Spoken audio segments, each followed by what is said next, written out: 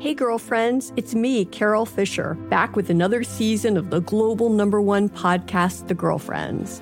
Last time, we investigated the murder of Gail Katz. This time, we're uncovering the identity of the woman who was buried in Gail's grave for a decade before she disappeared. Join me and the rest of the club as we tell her story.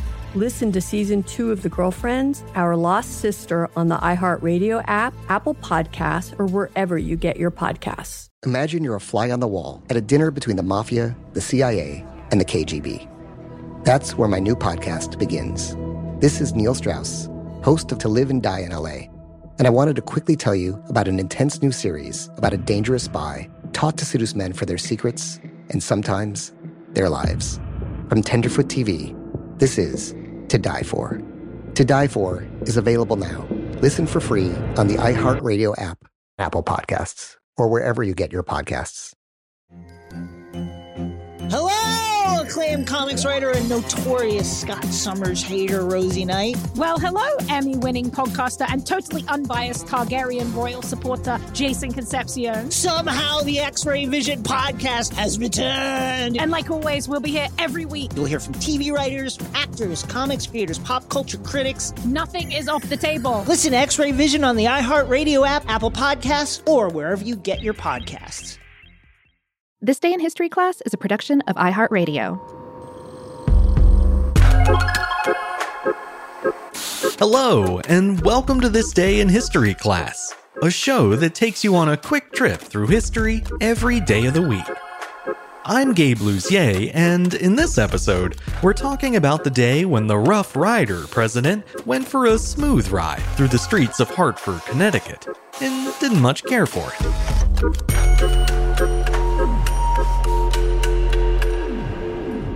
The day was August 22nd, 1902. Theodore Roosevelt became the first American president to make a public appearance riding in an automobile. His momentous ride took place during a tour of New England while campaigning on behalf of the Republican candidates in that fall's midterm elections. Riding in the front seat of an early electric car, the president spent several hours greeting supporters who had gathered along the roadside in Hartford. His car was preceded by a Union Army veteran on horseback and was escorted on three sides by uniformed policemen on bicycles. The onlookers didn't realize it at the time, but they were witnessing the birth of a new symbol of the American presidency, the first presidential motorcade. Given his adventurous reputation, it's no surprise that Teddy Roosevelt racked up a ton of presidential firsts during his tenure. For example, he was the first president to ride in a submarine, the first to leave the country while in office, and the first to host a Black American, Booker T. Washington, at the White House. He was not, however, the first to ride in a car. That distinction goes to his predecessor, fellow Republican President William McKinley. In 1899, McKinley rode in a steam-powered car piloted by its inventor, F.O. Stanley. However, McKinley's drive was a private affair and wasn't witnessed by the public or by the press. That technicality allowed Roosevelt to claim yet another presidential first, becoming the first sitting president to ride in a car publicly as part of his official duties. He did so in the late summer of 1902, during the second year of his first term in office. After arriving in Hartford by train on the morning of August 22nd, Roosevelt climbed into a Columbia Electric Victoria Phaeton, which had been manufactured right there in Hartford. He then set off through the city streets, waving to the thousands of men, women, and children who had come out to cheer him on. Sitting alongside the president in the front seat was Colonel J.L. Greene of Hartford, but neither of the men were actually driving the car. Instead, it was piloted by two chauffeurs who sat behind Roosevelt and Greene on an elevated box, a holdover from the design of horse-drawn carriages. The event epitomized the changing nature of transportation during the era, mingling the horse, the bicycle, and the automobile on the very same street. At the time, car production was still in its infancy, and roughly half of the nation's automobiles were electric. The other half were mostly driven by steam, with only a small fraction of cars using the internal combustion engines that would come to dominate the industry for the rest of the 20th century. The Victoria Phaeton was propelled by 2 rear electric motors, which drew power from 22-volt batteries.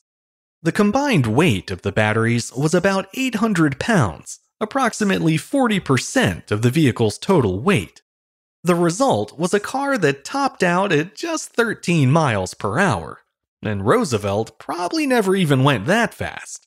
Since his leisurely drive through Hartford took nearly 3 hours, they were likely going only about 4 miles per hour. Today, riding in a car is about the least impressive way for a president to travel, but it was a different story in 1902. Back then, only the wealthiest families could afford to own something as cutting-edge or as impractical as a motor car. The Victoria Phaeton, for example, carried a sticker price of $3,000, roughly 5 times the average annual wage. Watching one of those roll down your street likely would have been a draw in itself, whether the president was riding shotgun or not. Aside from its appeal as a status symbol, though, the automobile also made Roosevelt's tour more efficient. He was able to stop at different points along the route to shake hands and then continue on, all the while waving to the people along the street. According to the New York Times, this new approach to public appearances was a real winner, as it, quote, seems to have given the people the opportunity desired of seeing him. The Times also reported that Roosevelt was pleased with the outcome, and that he quite enjoyed riding in the, quote, handsome Victoria automobile. He certainly looked happy enough in the photos taken that day, but there's reason to think the president may not have had such a great time after all.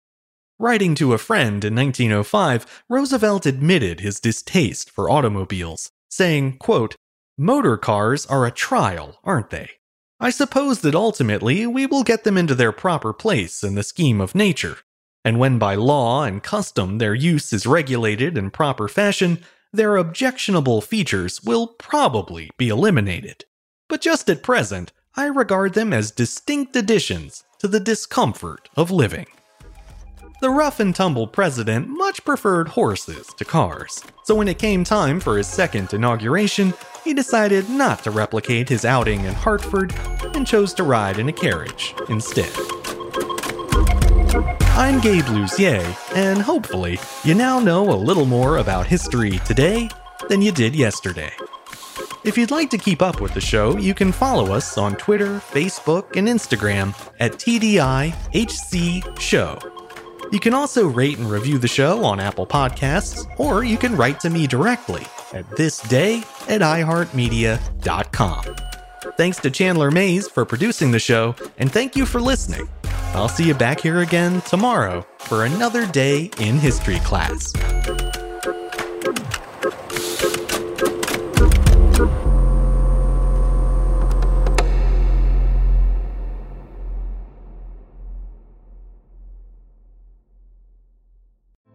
Hey girlfriends, it's me, Carol Fisher, back with another season of the global #1 podcast, The Girlfriends.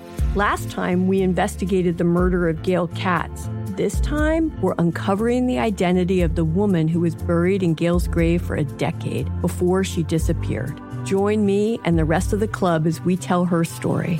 Listen to Season 2 of The Girlfriends, Our Lost Sister on the iHeartRadio app, Apple Podcasts, or wherever you get your podcasts. Imagine you're a fly on the wall at a dinner between the Mafia, the CIA, and the KGB. That's where my new podcast begins.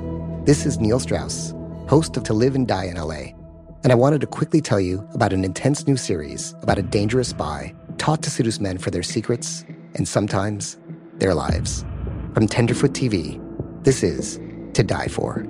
To Die For is available now.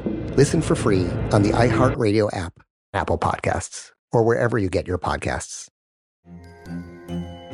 Hello, acclaimed comics writer and notorious Scott Summers hater, Rosie Knight. Well, hello, Emmy-winning podcaster and totally unbiased Targaryen royal supporter, Jason Concepcion. Somehow the X-Ray Vision podcast has returned. And like always, we'll be here every week. You'll hear from TV writers, actors, comics creators, pop culture critics. Nothing is off the table. Listen to X-Ray Vision on the iHeartRadio app, Apple Podcasts, or wherever you get your podcasts.